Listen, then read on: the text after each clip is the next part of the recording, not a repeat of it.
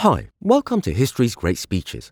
I'm Charles Featherston, voice artist, narrator and compiler of the series.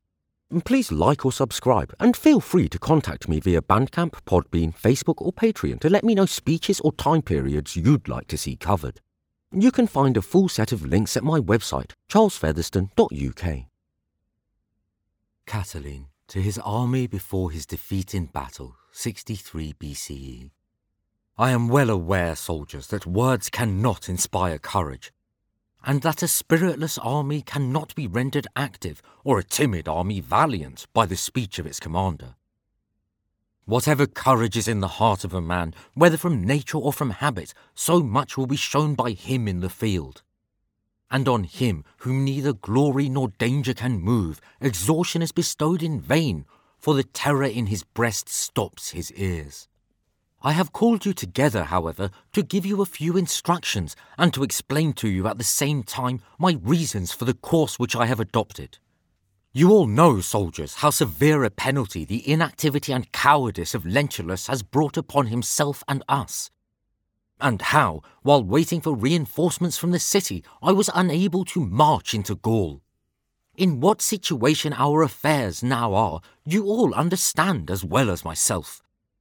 2 armies of the enemy, one on the side of Rome and the other on that of Gaul, oppose our progress, while the want of corn and of other necessaries prevents us from remaining, however strongly we may desire to remain, in our present position.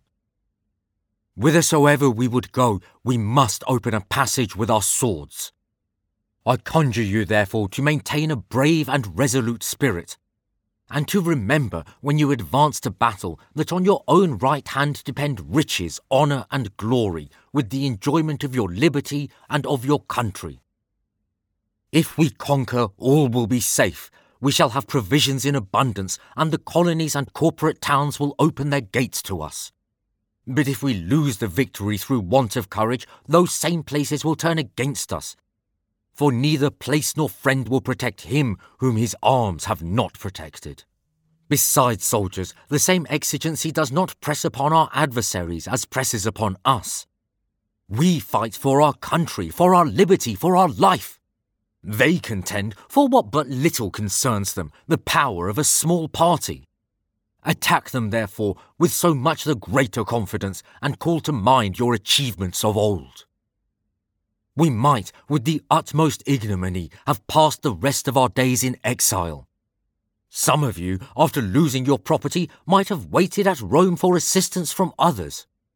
But because such a life, to men of spirit, was disgusting and unendurable, you received upon your present course.